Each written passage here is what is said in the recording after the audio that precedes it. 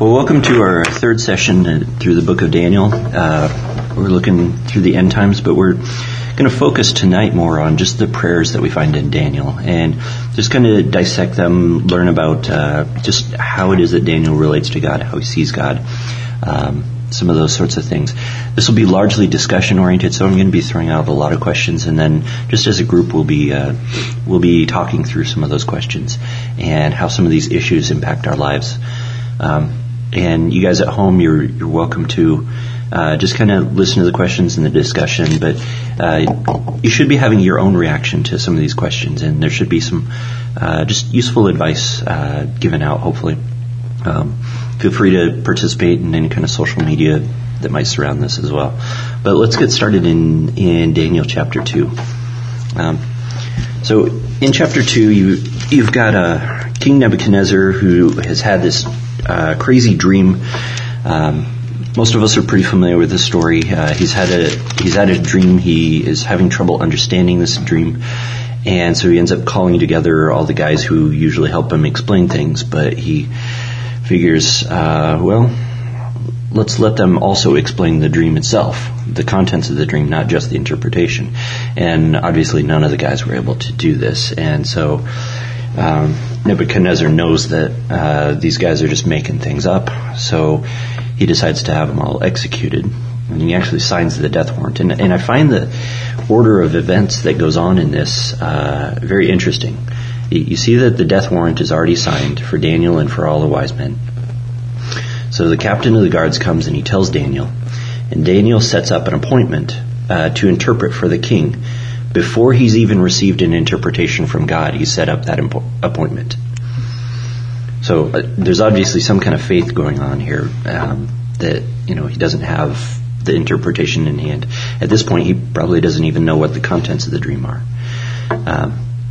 Then a very classy move here is Daniel coordinates prayer with his guys. With the guys there. With the Shadrach, Meshach, and Abednego. He gets together with them, and I find that something that's very important to prayer is that you're not praying alone, but that you're part of a community that prays together. So that's a good lesson to take from that. But continuing on in this order of events, as soon as he receives the vision, you see that Daniel praises God before he instructs Arioch, the captain of the guards, to stop the execution. Notice his Daniel's priorities right there. He stops and he praises God. I mean, to the point that it's written down. He praises God before going and letting the Arioch know, hey, we need to stop these executions because, I've got an interpretation. Let's go do it. So I find that very interesting, just his priorities there. I mean, could you imagine it if you make a list? What things are less important to you than praising God?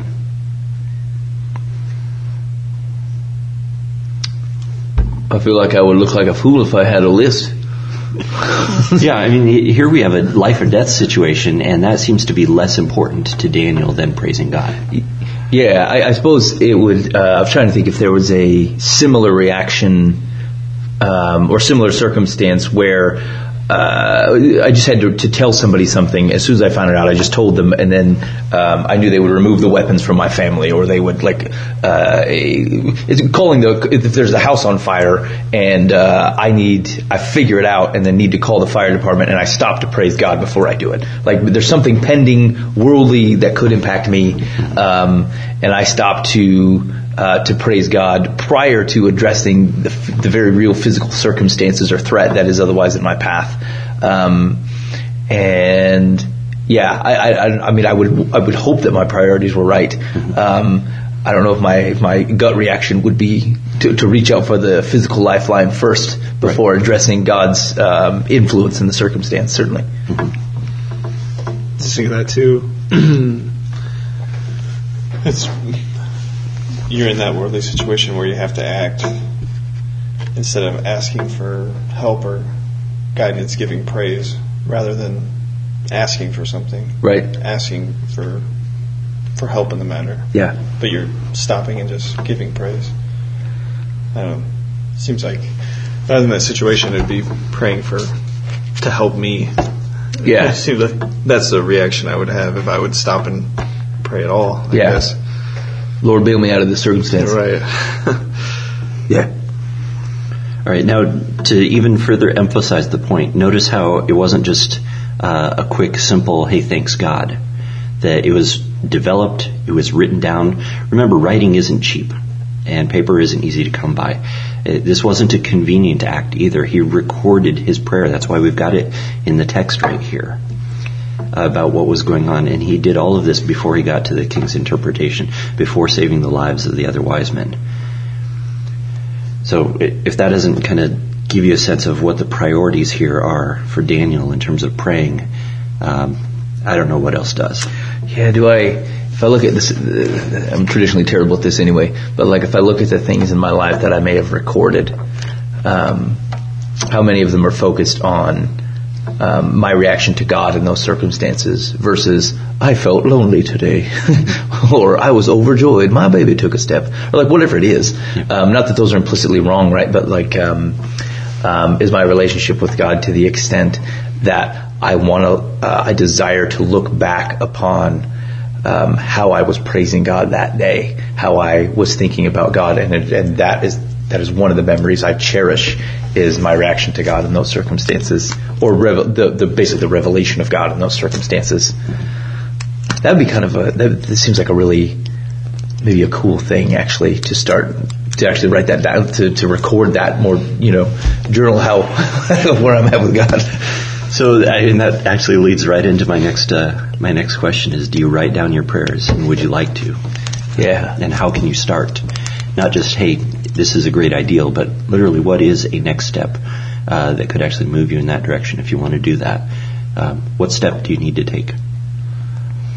For me, it would be just making it, prioritizing it, and looking, not thinking it's not another thing I need to fit in with the rest of my week, but to recognize that the rest of my week is influenced by that commitment, that I and those around me can grow spiritually from having done that. It's weird that you brought this up. I was reading through some stuff that I had written last night, and I came across it was a prayer for my wife that I had written down, and I was reading through it, and I thought, like, if only I was intentional, and I don't mean false or posturing in a prayer, right? But like if I was that intentional with talking to God, like as opposed to just kind of throwing stuff, whatever comes into my mind, that I actually spend time considering who He is, His role in my life, the things that He has done, and then bring that context into how I speak to Him today, both in hope and in sincerity and love and praise and worship. Perhaps my prayer life would be different, and would be deeper, would engage with God at a deeper level than perhaps what I'm doing now. And I think writing some of those things down would be helpful in that. Mm-hmm. Yeah. So what steps can you take? What's your next step? What's your action point here? I need to start my week doing that very thing. Allocate some time to that being the case, to writing down my prayer to God in that week, and maybe using that as a basis for the things that I'm praying for that week. Could be also something I can share with my kids, because we pray at night together, and just so they know the things that I'm praying on. There's stuff that we pray together as a family, but maybe even a way to kind of guide that too. Mm-hmm. Yeah. Goes back to priorities. Yeah. Yeah. That's what I got. Okay. So you want to make it a greater priority for you then? Yeah. So if it is a greater priority, then how do you fit it into your life then? Like, what would be an actual tangible step to act upon that as a new greater priority? What would be required? Carving out the time. Mm-hmm. I would say making sure that comes first, prior to others. But yeah, carving out the time. Okay. I think for me, it's getting up earlier. Like I'll have to do it. I'll have to do it in the morning. Yeah. So the tangible step, I need to get up probably 45 minutes earlier than I should, and then probably an hour before I have been. Yeah.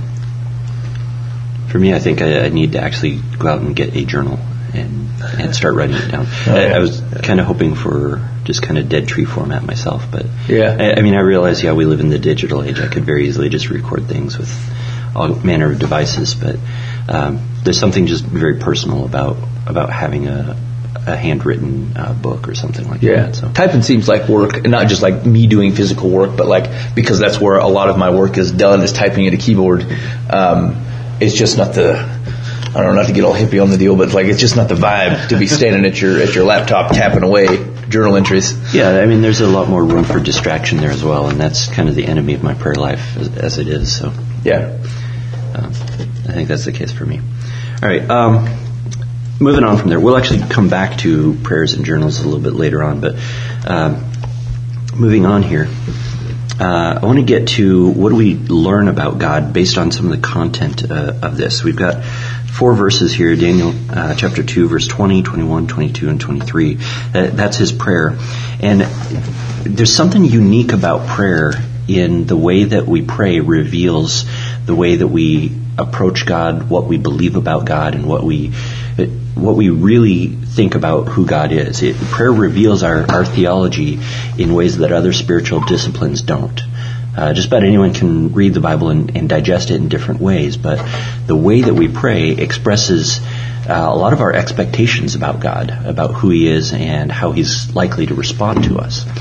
And so, based on this, just these 4 verses here, what kind of sense, what kind of role do you see Daniel expecting as he's approaching God, in terms of just as you're skimming through here, like at the very beginning it starts off with blessed be the name of God. So apparently you would expect God is one who is probably worthy of being blessed, and He is okay with receiving blessing. So those are already two things that we know about God just based on that. So if you do, just looking through some of these prayers here, kind of come up with what kind of theology can we learn about God? What's His business? What roles? What are things that God likes to do, just based on the contents of the prayers?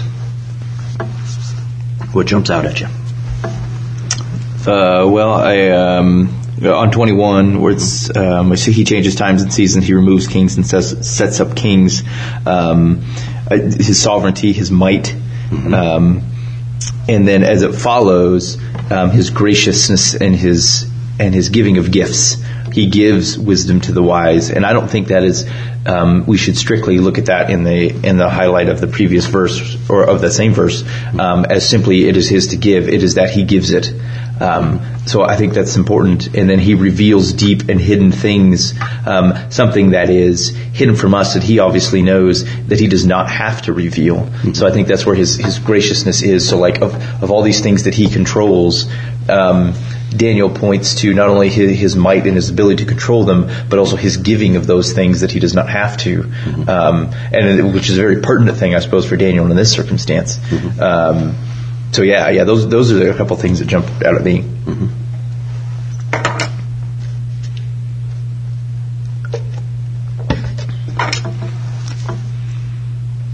I was looking at verse 21, and it just realizing the context. Here we have a guy who's already kind of on the outs with Nebuchadnezzar, just because he's of the class of I don't know what the term is, seers or magi or whatever they are, but. And so he's talking about this spiritual fellow he knows named God, who removes kings and sets up kings. Think about that line in the court of Nebuchadnezzar. I mean, that's just about treasonous. Right. Yeah. Right. And here he is writing it down. You know what? You know what's cool about this? Just looking over this prayer, this is almost a responsible outline of the book of Daniel. Mm-hmm. You see him set up Nebuchadnezzar and remove him, restore him, and then the prophecies that happen towards the end are that very thing of kind of walking through God, setting up, giving wisdom to the wise and knowledge to those who have understanding. That is not only shown out in the wisdom of Daniel, but also in the things that we are given. The deep and hidden things, you're kind of looking at prophecy, things that God would know that we wouldn't necessarily know. And then our reaction is to give thanks and praise for providing wisdom and might and made known to what we've asked of Him, which is basically an understanding of where He's going with things. So it's kind of a cool microcosm of the whole book, contained in this prayer. Yeah, I mean, I think you're right. This very much is an outline of how Daniel relates to God, how he sees, his relationship to God, what God provides, what he receives ultimately. And you see, a lot of just this wisdom and understanding, and you also see the coming and going of kings involved in this, and just this constant repetitious praising God and blessing God all throughout it. I mean, that's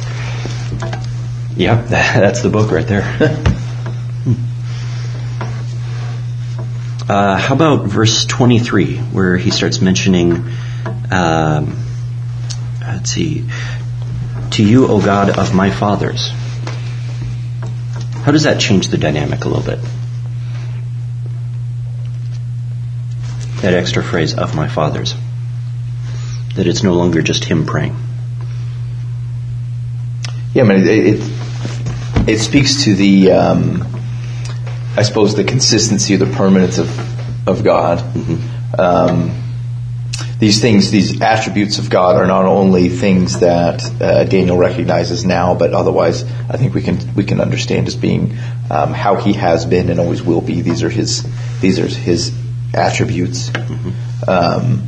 And that He has always been that way. I suppose that's why you see a lot of things. A lot of the prophetic reminders are pointing back to things that God has done to show that this is how He is. It's part of His characteristics. When He primarily pointing back to coming out of Egypt, because that's always what they're longing for, even during this period that Daniel was talking about, being able to be restored, or God's hand handling enemies and stuff. And so maybe all that kind of pulls all those types of things together with God's consistency. Mm-hmm. Yeah, absolutely. So, you learn that He's consistent. He didn't just pop up overnight. One of the things I'd like to point out about this, I'm actually headed in a direction with this, is notice that there's generations going on. It's not just him, it's also his fathers and his grandfathers. And we've been looking through just these couple of chapters, or just these couple of verses, and we've learned about how Daniel relates to God. There's not only does prayer reveal our theology, when we pray with others, it reveals to others our theology. In other words, we can learn about God just by praying with others and just being exposed to other people's prayers. We can learn about how they relate to God, how they talk to God. So what I'd like you to do is just kind of imagine, if you could, just imagine, how would you like to have a prayer journal written by your great-grandmother? I think that would be extremely interesting. Yeah. I mean, can you imagine some of the things that she might have written about in her life, just as she's talking with God and saying, "Hey, here's what's going on." What the prayers might be like. She might have a tone that's very proper and polished. She might have a tone that's very raw and rugged in terms of, "Hey, here's what's going on." I don't know exactly what her posture would be like before God, but it'd be very interesting. It's almost like I'd kind of get a chance to just kind of learn from her a little bit, learn from her God story. And I don't know if, she writes it down for, a couple of months or a year, or maybe it's over a longer period of her life or something like that. But I think that would be one of my very treasured possessions if I ever had that. Yeah. It certainly shared among my siblings and my cousins, and I think we would all be keeping track of that. Yeah. And not only in a familial way, I suppose, but just the opportunity that we have. I hate this phrase, but one of the things that I think has been a blessing to me has been hearing people from other cultures pray or talk about God. because it's extremely interesting how much is reinforced where God's character is consistent, and people talk to Him in a way that you would certainly recognize anywhere in the world. I could pick that out, but like they're also, because of where they're the culture that they're in or the things that they're facing, the type of things that they're bringing to God and the way that they're talking about it. And a lot of times the faith that they demonstrate, they're relying on things that I take for granted or things that I don't pray for anymore because I can provide them myself. Something I probably should be repenting of in my own prayers. They are celebrating bringing to God. And it is certainly a refining process for reminding me of what God looks like through someone else's eyes. And that never changes who God is, but it deepens some of the ways that He is described, because I can understand them beyond my own context, which is limited by my circumstances, and I don't feel the pain or the desire or the hope that comes in a prayer from someone who knows who cannot provide for themselves, versus when I'm praying for hope and peace, like mine, it's coming from a different perspective, and so that has been a very, very cool thing, is to kind of just have the exposure to whether it be literature or journals or prayers of people who come from different cultures or different circumstances than my own. It allows me to see God in ways that I'm currently not capable of seeing by my own limited circumstances. So that's actually been extremely cool to be able to do that, and it helps me, I think, get a continually deeper understanding of who God is. How would you like to be able to contribute to that? I suppose I could turn over this prayer journal that I'm going to fire up. My family will relinquish it. I don't know if you guys... just the whole thought of journaling, and it's always been an issue with me. I don't know if you guys do, but you probably don't. Just this mantra in my head that the only reason you write something down is because you want somebody to read it. So the whole experience of journaling, putting intimate stuff down on paper, knowing that someone could read it, like I have a tough time getting over that hurdle. Yeah. Breaking through that. Mm-hmm. Yeah.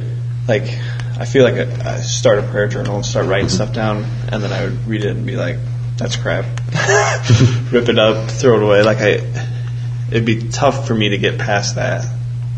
I know that would be part of it, being able to give that all up, but even in that, there's kind of a lesson in terms of you can look back and see how your prayers have changed over time. You would look back and see, okay, at first I was praying and it sounded very strange because it's your first time journaling or something, but it would change, and you'd be able to see the change, and that in and of itself would even be a lesson. But ultimately, the primary audience of prayer is God. Right. So the fact that someone else gets to have benefit from that, we're fathers at this point, so that's what our lives are about, is just how do we bless our children. So leaving behind a journal for them, for our children, for our children's children, it gives us a chance to join with them in prayer and kind of show how we lead our families in a very unique way. Yeah. Right. What a cool thought to be.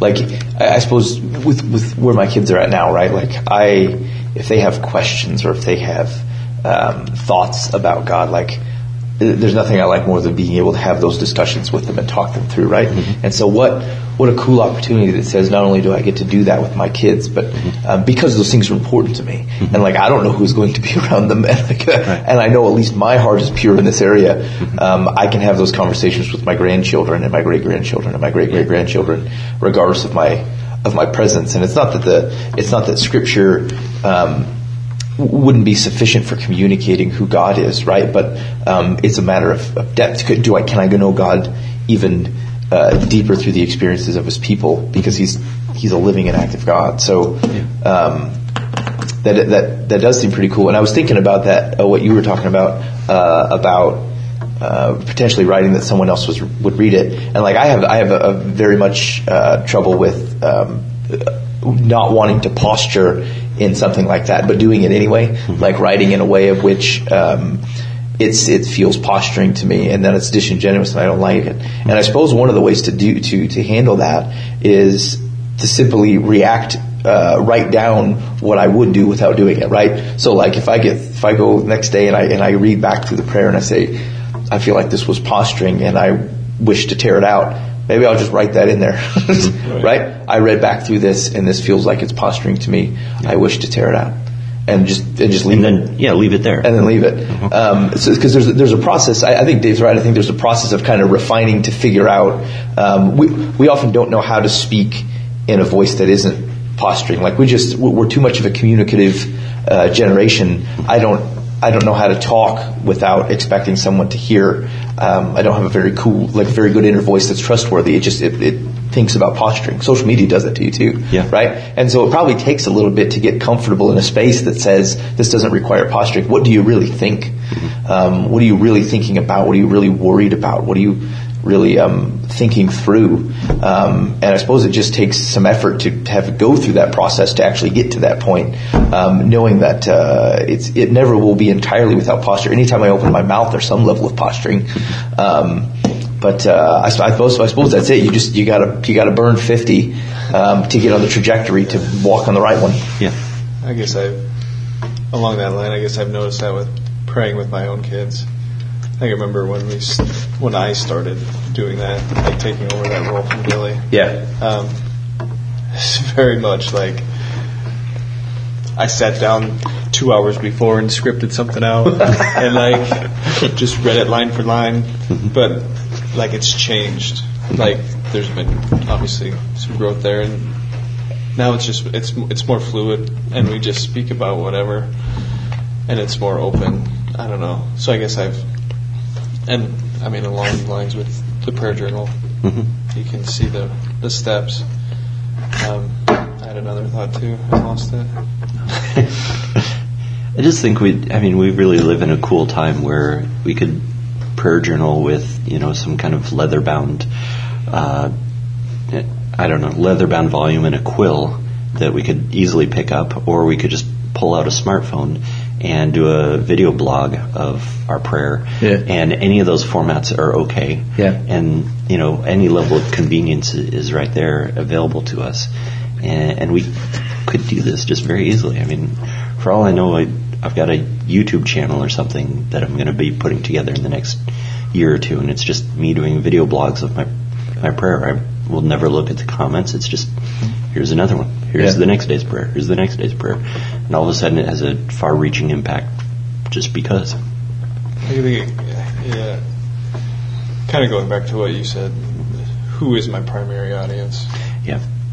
And then I guess I can have a secondary audience, but knowing who my primary audience is when I'm doing this. I think that's what makes the difference between success or failure in this. Yeah. Anyone getting through it they're going to recognize posturing pretty quickly as well.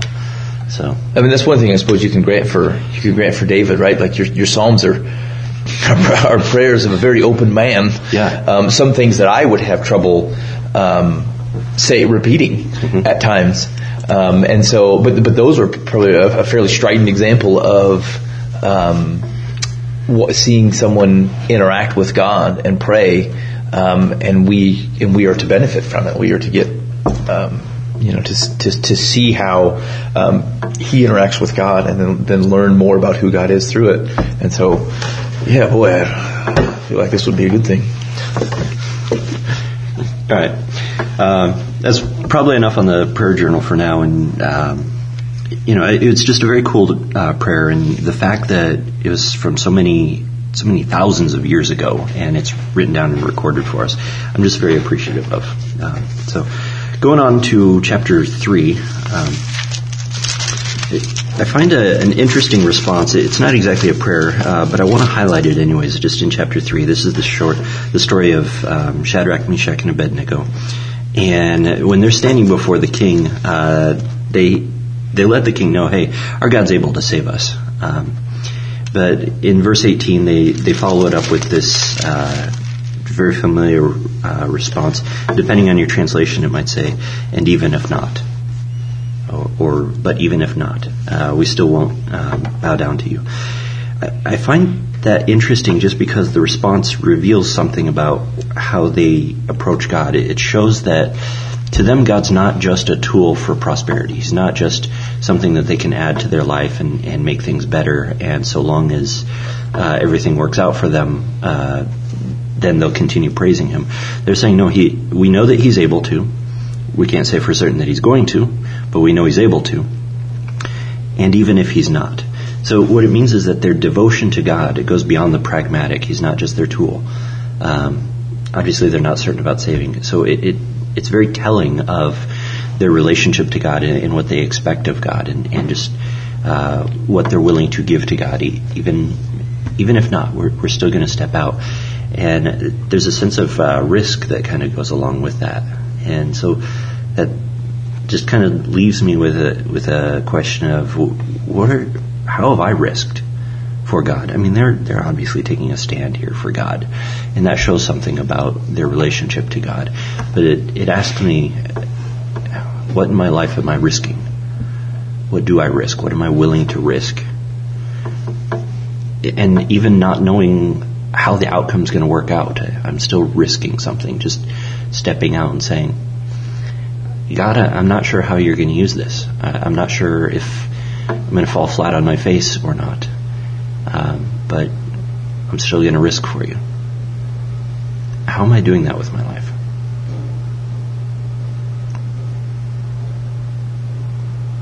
Me and Josh agree that that's a personal question you're going to have to answer for yourself. Probably is. Yeah.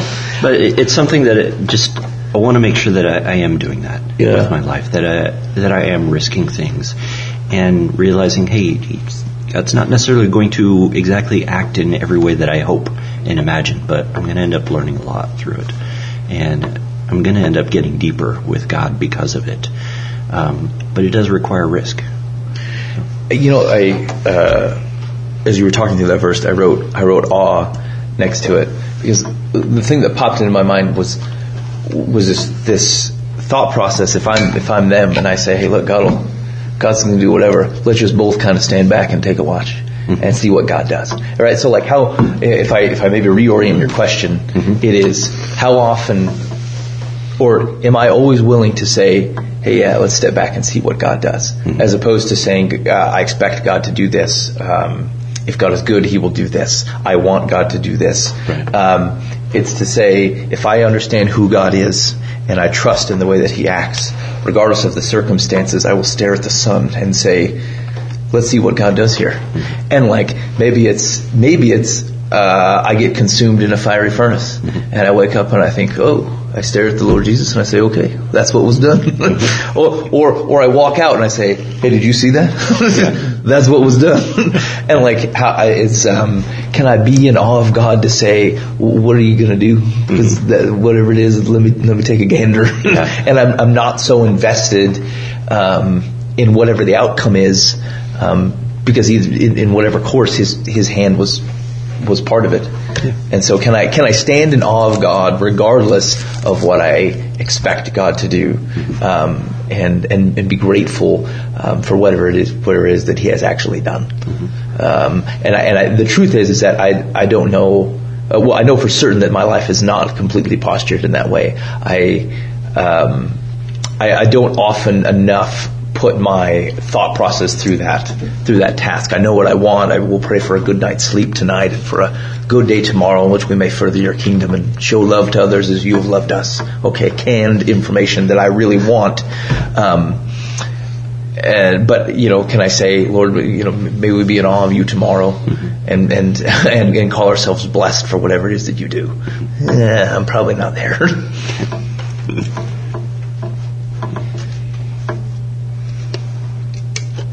All right, let's jump down to verse 28. Nebuchadnezzar, after the whole situation's resolved, Nebuchadnezzar reacts to this, and I like his reaction because it's basically a prayer. It starts off with him blessing the God of Shadrach, Meshach, and Abednego. And as we look through this, I want in the back of your mind to be what can we learn about God from this prayer from Nebuchadnezzar? Now, take it with a grain of salt, because obviously this is Nebuchadnezzar. He didn't grow up in full knowledge of God. This is kind of his second experience with God here at this point. So I don't know exactly what he's basing his theology off of, other than maybe just these two instances. But it's still kind of telling. At the very least, Nebuchadnezzar's perspective of God can certainly be very interesting, but I think there's a lot here that might gel with what we believe. So let's take a look. So he blesses God, and obviously God's worthy of blessing, who has sent his angel and delivered his servants. So you see God in the role of a sender of angels and in the role of deliverance. So apparently that's part of God's business paradigm, is delivering. Delivered his servants who trusted in him and set aside the king's command. So God's apparently willing to back up people who trust him, even defying a king. We can learn a little bit about what God's priorities just based on this. So let's look through and see what other sorts of things we can learn about God from all of this.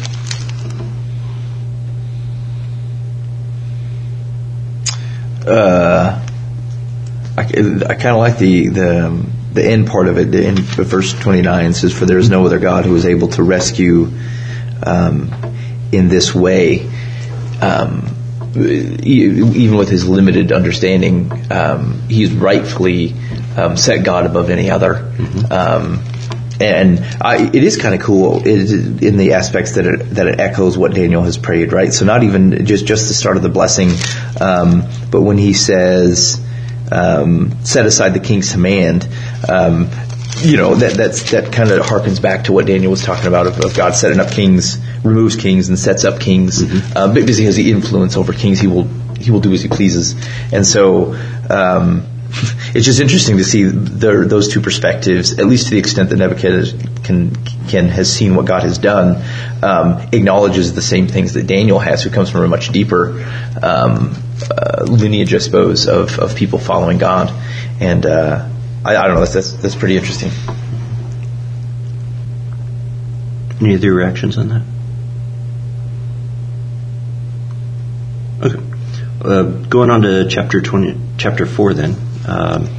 This is a story where Nebuchadnezzar has a vision. He sees how it's kind of a microcosm of himself and his kingdom that he's ruling, and he sees it all get chopped down to pieces, and he's given an interpretation of this dream, and it also ends up finding fulfillment, but then you also see some restoration going on towards the end of the story. It's a very telling story, but I'm noticing in verse 3, he starts off with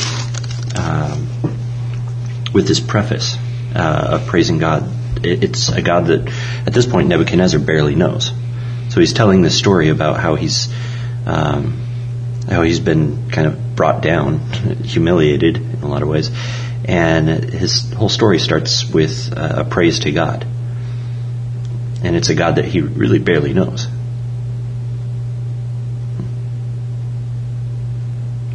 I just find that interesting. It is, and it's again, like you see this. What some of this is echoed in Daniel 7.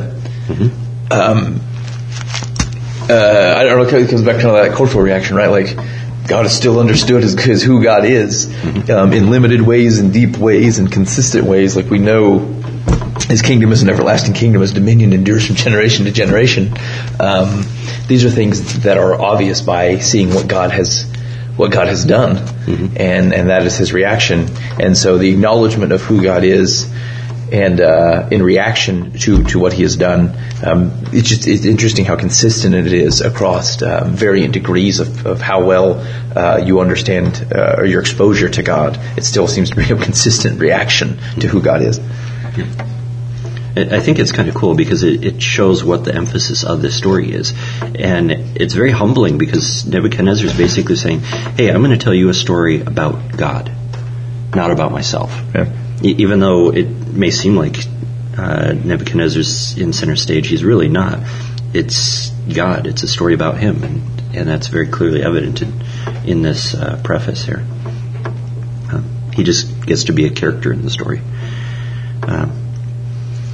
After Nebuchadnezzar is given the dream and its interpretation, and he finds out that, hey, his kingdom's about to be removed and he's going to be brought low, he asks for advice. And I find verse 27 in particular just very interesting, the response that Daniel gives in terms of advice. Now that the king knows he's about to be humbled, what should he do? It says in verse 27, "Therefore, O king, let my counsel be acceptable to you. Break off your sins by practicing righteousness, and your iniquities by showing mercy to the oppressed, that there may perhaps be a lengthening of your prosperity."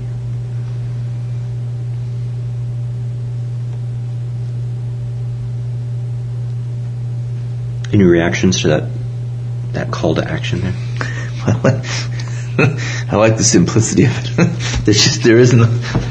Jesus is kind of like that too, right? Yeah. You need to turn from what you're doing, follow me, and it generally includes some sort of request for mercy to the poor, or how you treat those less fortunate than yourself, and it all tends to be bundled up together in calls to righteousness. Even in the latter parts of Matthew, and so it's pretty easy. Like there's not a long list here.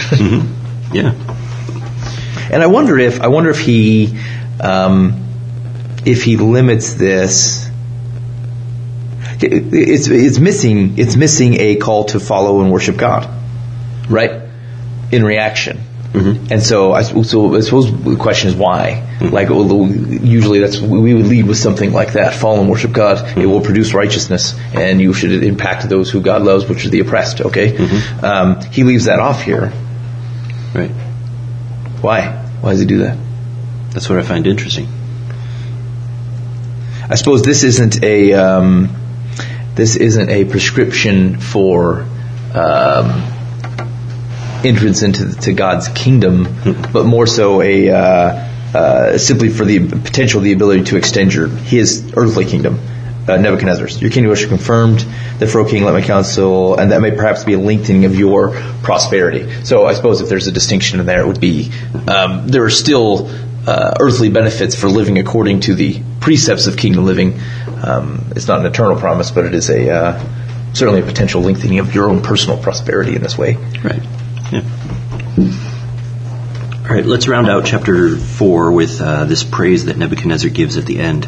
So looking at verse 34, he summarizes, "At the end of the days, I, Nebuchadnezzar, lifted my eyes to heaven, and my reason returned to me, and I blessed the Most High, and I praised and honored him who lives forever." So again, let's listen for what can we learn about God? What is some of God's MO and some of his business that he's engaged in?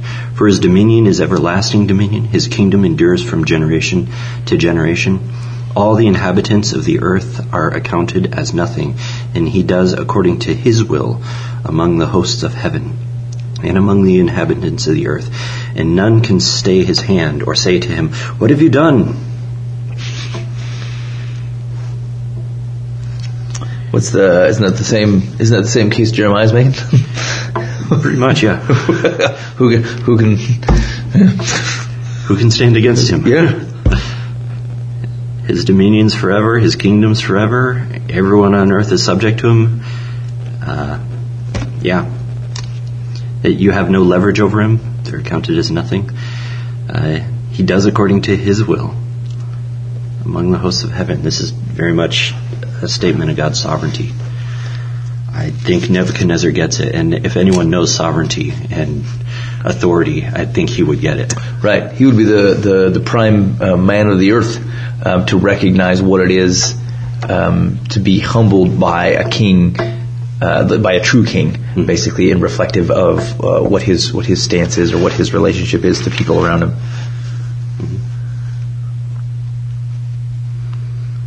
All right, so moving on, let's jump into chapter 5. Just very quickly, I saw something very interesting there. In verse 4 of chapter 5, so this is the story of Belshazzar and the writing on the wall. And they get into this drunken feast and whatnot, and they drink wine, and they praise the gods of gold and silver and bronze and iron and wood and stone. What's missing?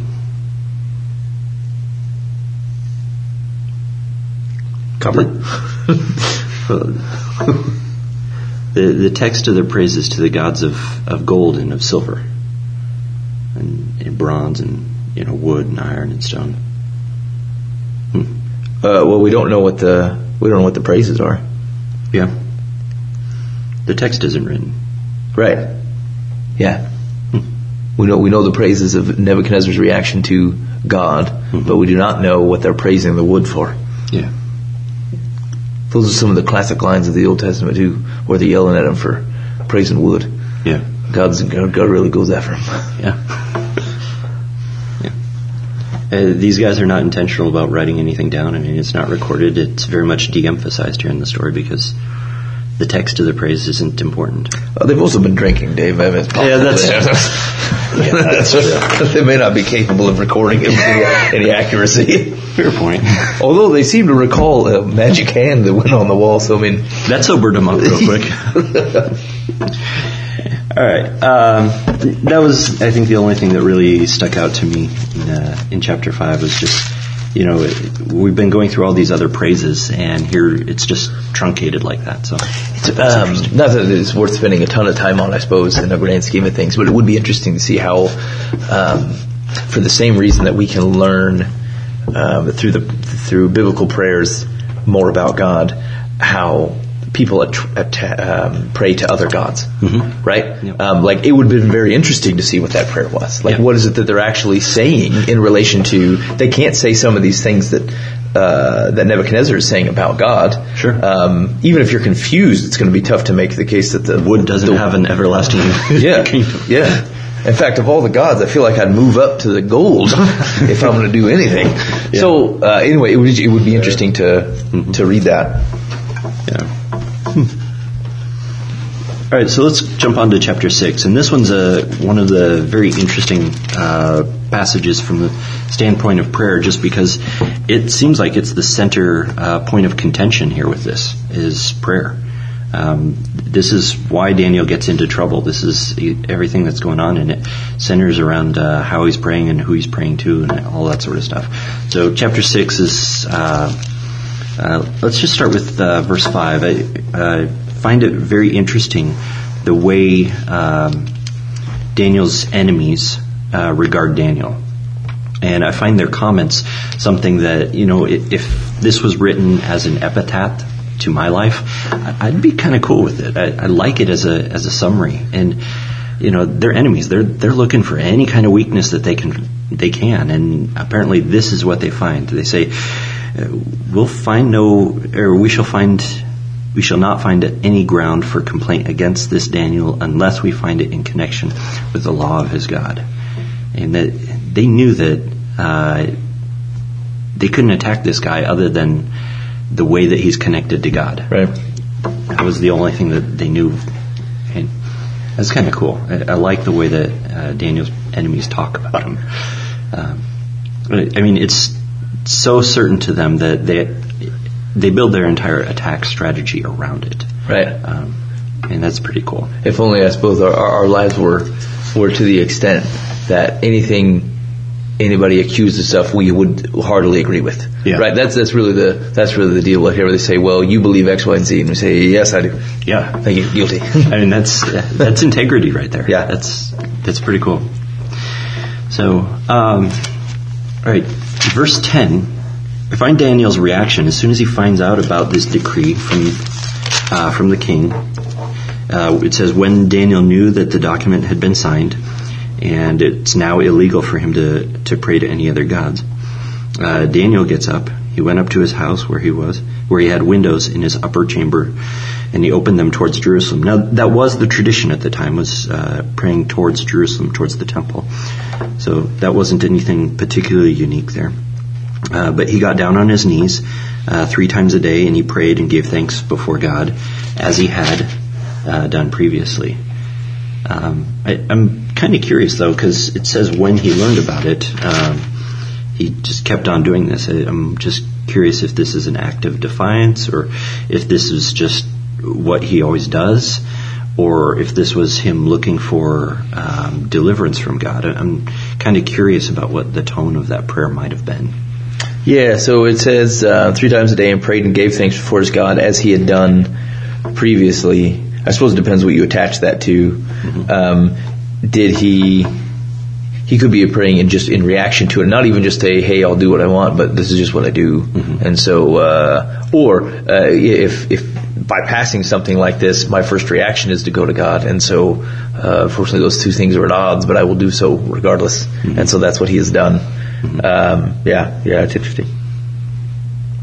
I think I'm almost certain that this isn't an outright act of defiance, and I'm willing to say that just because as I've been going through this text, I don't see anything in Daniel that ever shows any form of disrespect at all. Right. And so I don't think this is outright defiance. I think this is just him properly understanding that God's ultimately in charge, and that's what he's got to do, and that's what he's got to follow. And so I think it's just him continuing that. I imagine the prayers are very focused at the time in terms of, hey God, here's this issue. I could be killed for this, but I need you to resolve this. Yeah. And he's a leader of people at this time, so it's not just him. It's really his entire Jewish community are all wanting to pray to God. I don't know if anyone's quite as open as he is, but yeah. I'm kind of curious though if. As I've been looking through Daniel and I can't find any kind of disrespect like that. And obviously he is standing in a position where he is against what the government has established and said, this is wrong. And so here he is lining up with God and saying, no, I've got to go with God. And it's a form of civil disobedience. But I find it curious just kind of comparing the way that Daniel handles civil disobedience compared to the way that the church tends to respond to the whole system in say Washington or in other governments, and just the reaction of our modern church. And it's across the board. You've got all kinds of different personalities saying all kinds of different things. But I kind of look at that through the lens of Daniel and saying, okay, the way Daniel handled it, I like the way that Daniel lined up with God. And so as I'm filtering through things and I see posts on Facebook about whatever, I'm noticing, Daniel never shows disrespect to his authorities. On the other hand, some of these posts, buddy, wow. Well, I suppose it goes back to the question is can we agree with Daniel when he says he changes times and seasons, he removes kings and sets up kings? Yeah. So if if that has been God's doing, mm-hmm. or God's permitting, then to what extent is it a benefit or a virtue to rage against it? Mm-hmm. But simply accept the circumstances and say, I wonder what God will do here. Mm-hmm. and that does seem to be his posturing. It's not like he didn't have grounds to argue with it. That's one of the things you don't see really is until after he's in the midst of something. It's actually the circumstance or his reaction that ultimately causes Darius and Nebuchadnezzar to change their perspective or at least pronounce a perspective of God. Daniel does very little of his own marketing. It's not like he's going and fighting for this perspective. He simply lets God handle the circumstance, and then it is through that of which people change their hearts are changed, their minds are changed. And that goes me back. I was reading through that book that you gave me from the guy that founded the Voice of the Martyrs, and it's very much, they're talking some very serious and dire circumstances in which Christians are being tortured under, mid 20th century communism, mm-hmm. And it is through their proclamation of the gospel, but it's because of their actions in the midst of how people are treating them, of which validates the gospel that they're preaching, mm-hmm. and the God that they speak of. And so it is, God's word doesn't return void, but part of that not returning void is because it's lived out faithfully within the lives of his children, mm-hmm. and demonstrated. And so it's interesting where we tend to be a society that fights in words, mm-hmm. And expect words to do the work. Mm-hmm. Where we very much lack the ability to be divided, the integer, the integrity, mm-hmm. Of which we can be separated from our words. Mm-hmm. And so because we lack those things, the words simply don't have the same. They don't have the same power. Mm-hmm. And so he lets his words make the distinction, but the actions basically made the point, of which then your words meant something and now have to be understood in the light of what has been done.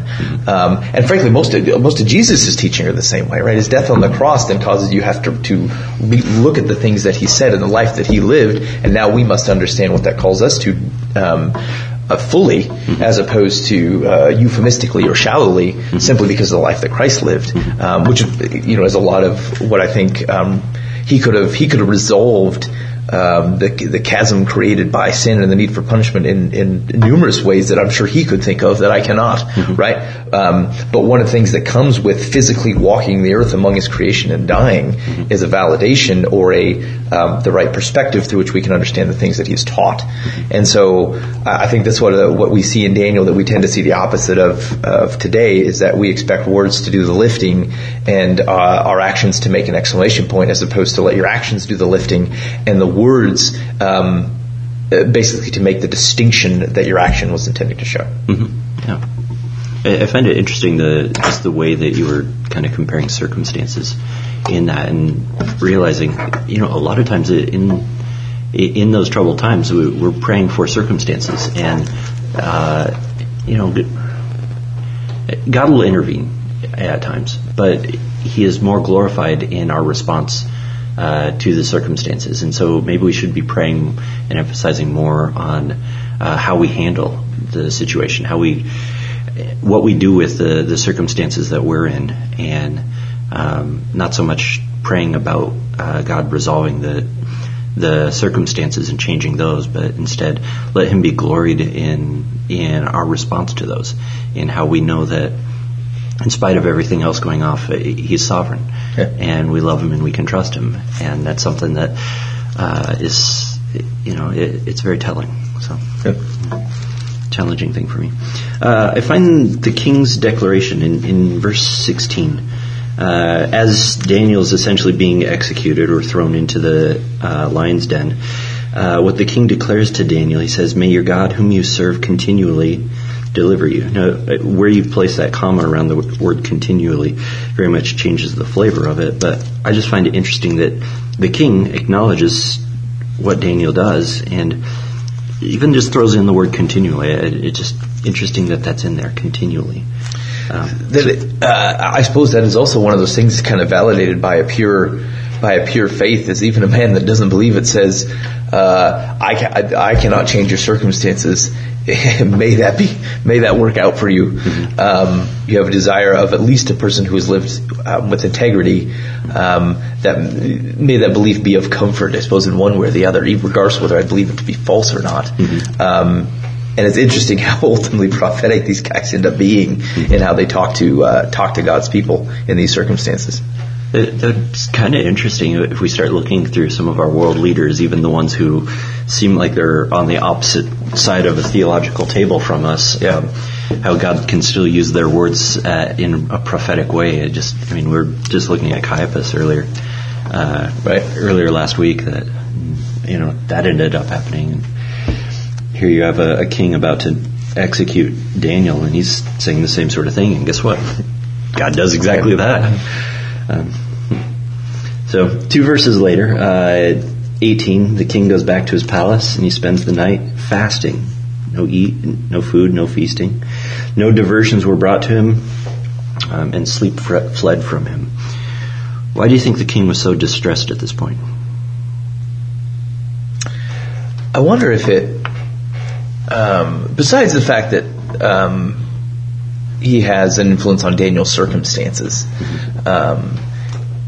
I wonder if there's a sense that his own power has been used against him, basically, right? If you're a king and you have and you are a powerful man, and what you say goes, and what you've said has unintended consequences, you have to admit that you don't have the power that you thought, because there are circumstances which someone has kind of connived you into, or at least presented to you, and now this thing has happened and you have no way to stop it, and so that it is an implicit limit on the power that you have, or your ability to control things, and it certainly has to humble a man to recognize not only the power that he wields in the circumstances that has created this for Daniel, but the power that he does not in his inability to stop it. And so certainly that would be distressful to the extent that I can set a wheel in motion, but I can't stop the cart, and causes me both to reflect in humility, but I suppose also in distress at who that cart might run over. And so it could be either one of those things or both. Take a look at 19. What do you think? Does that help to clarify a little bit? I think both can still be at play here. Certainly, like he's running in haste to the den of lions, concerned about, with concern for Daniel. But I suppose it still can carry the potential weight of, I need to know what that I have done, what my power has brought, and what I've been unable to stop. But he certainly does seem to be concerned about Daniel. Yeah. But why run with haste? I mean, if it's a foregone conclusion that, lions are going to eat Daniel that night, the only reason to run with haste would be he's expecting that, there's a chance that Daniel's God actually saves him. That's true. That's true. Like that's completely unreasonable to think that, right? Like that's why they have a den of lions, right, to handle these circumstances. Yeah. The thought that a guy might kind of shimmy his way out seems like there's no reason to believe such a thing. And so it does, I suppose, like create a bit of hope. What was it? This book has been on spot this week in that Torture for Christ book about how most of the communist leaders lived without hope. Like as much as they may have agreed to the system, and there was a series of authors who had written books or articles or things in support of the communist system, and there's an increasingly high suicide rate among them because it really didn't produce in them hope. They were men without hope. They didn't nothing about what they believed actually produced this for them, and so minus that hope, they then would take their own lives or end up turning or whatever. And so it's to show, I suppose, that whatever belief system that people have outside of God, it simply cannot produce the type of hope that the concept of God would. And so to the extent that there was even a bit of chance that Daniel may have survived, it seems to be tied to the God whom you serve continually will deliver you. And so the king has hope that he otherwise dare not have in this circumstance, but the presence of God in the circumstance. Yeah. All right, jumping on to verse 22 and 23 in particular. As we look through these two verses, I want you to be thinking about what's this connection to faith and works as it's being described here. Verse 22, my God sent his angels and shut the lions' mouths, and they have not harmed me, because I was found blameless before him. And also before you, O king, I have done no harm. Then the king was exceedingly glad and commanded that Daniel be taken up out of the den. So Daniel was taken up out of the den, and no kind of harm was found on him, because he had trusted in his God. So you have two reasons being given for what's going on here. How do we unpack this in light of some of the discussion about faith and works?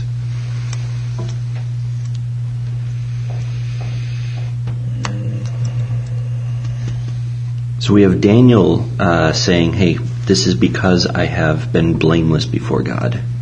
And then you have the king saying, this is because he has trusted in his God. Yeah, so I think would it be right to read it as the combination of the two? So what could be found of blame is a lack of trust. And so simply, it is not necessarily a measure of Daniel's personal righteousness. It is simply his trust in God, of which he is blameless because he is fully trusted. So I suppose I think that's how I would at least attempt to connect those two. Could be, yeah.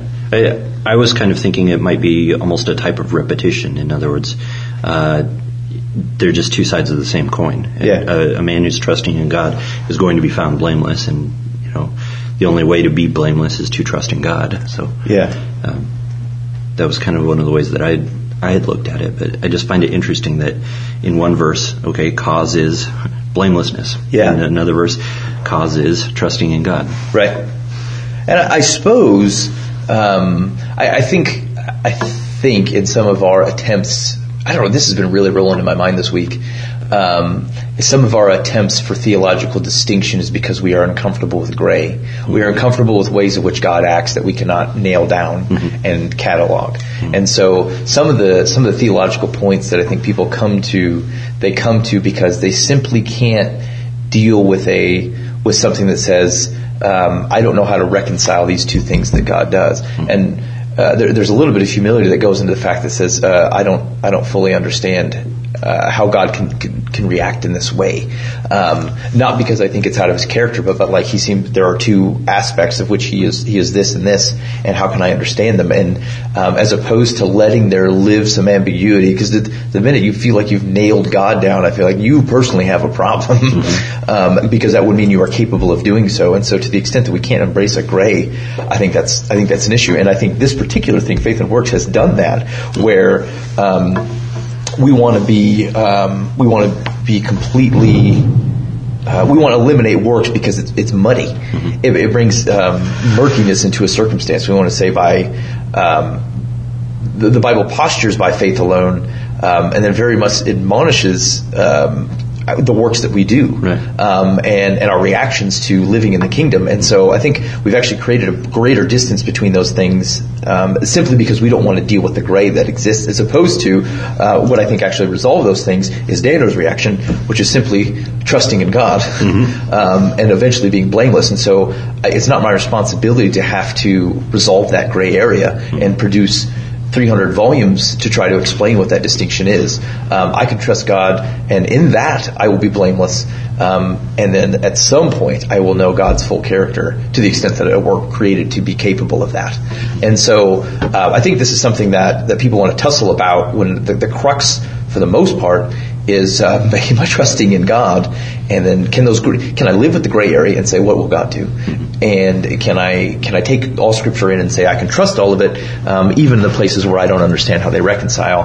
And again, I think my answer can be yes. And that showed up in the book too, where they were talking about people who were captured and who have been, were under communists in prisons and stuff for decades, and no one had seen a Bible in 15 years. And there were people who never read a Bible at all, and yet can they still know God? No one's argued over millennialism or predestination or like all these things that I understand why we talk about them, but can a guy who's never seen a Bible, they're simply not arguing about those things. They're praising Christ to their death without that argument. And so those guys will trust a gray, whereas we want to haggle over because that's where we feel like our skills are at. Yeah. We're going to do that. You know what I thought was interesting, though? And I wonder how far this speaks to the discussion we were having about engaging with governments and stuff. But look at the description in 22. My God sent his angel and shut the lions' mouths, and they have not harmed me, because I was found blameless before him. And also before you, O king, I have done no harm. And so part of what's baked into here, Daniel's description, what's baked into here, is his reaction to the king in the process. And so I probably have to read through that a few more times to, filter it for make sure there's not a broader context to think about that, but it certainly seems to be part of how I posture to you, even in this circumstance, I have caused no harm. And it implies that there might have been a different reaction had he reacted differently, even to the king in the circumstance, which I think probably feeds from the first part, which is still trusting in God. I do not have to handle this myself. I don't have to accost or confront the king. I will simply trust God to handle those things. And so it is an example of how he was blameless. He said, God will handle this. It's not my responsibility. But it's just interesting that is even necessary, whereas he was blameless before God and trusted him seemingly would have been enough. This aspect of how he dealt with the king is an interesting addition that is brought to our knowledge that we have to deal with in one way or the other. Towards the end, the king makes a declaration, letting all peoples, all nations on earth that dwell in them, let them know about who this God is. And so the question once again is, what do we learn about God? As the king is introducing this God of Daniel to the known world, to the civilized world, he wants them to know about this guy. What kind of summaries? What are some things that we can learn about God based on this? Is that the first time that somebody says he's a living God? No, the first time in history, or in recorded history, that he's described as living was actually Hagar. She referred to God as the living one who sees me. Right. How about among the prayers? I was just going to see if Daniel didn't say that. So it's, it's certainly implied by how they talk about it, but like it is it's interesting that he says, "For he is the living God, enduring forever." And then you see him echo both what Daniel has said and what Nebuchadnezzar has said. His kingdom shall never be destroyed, and his dominion shall be to the end, or for generations and generations. Mm-hmm. He delivers and rescues. There's his deliverance. He works signs and wonders in heaven and on earth, which is what that's similar to what Daniel said. Mm-hmm. Wait, was it? Or maybe it was what Nebuchadnezzar said. What happens the prayers of these pagans are actually pretty cool. I wouldn't mind praying with them. Yeah, right. He does according to his will among the host of heaven and among the inhabitants of the earth. He works signs and wonders in heaven and earth. Yeah. There's some consistency among their reaction to God.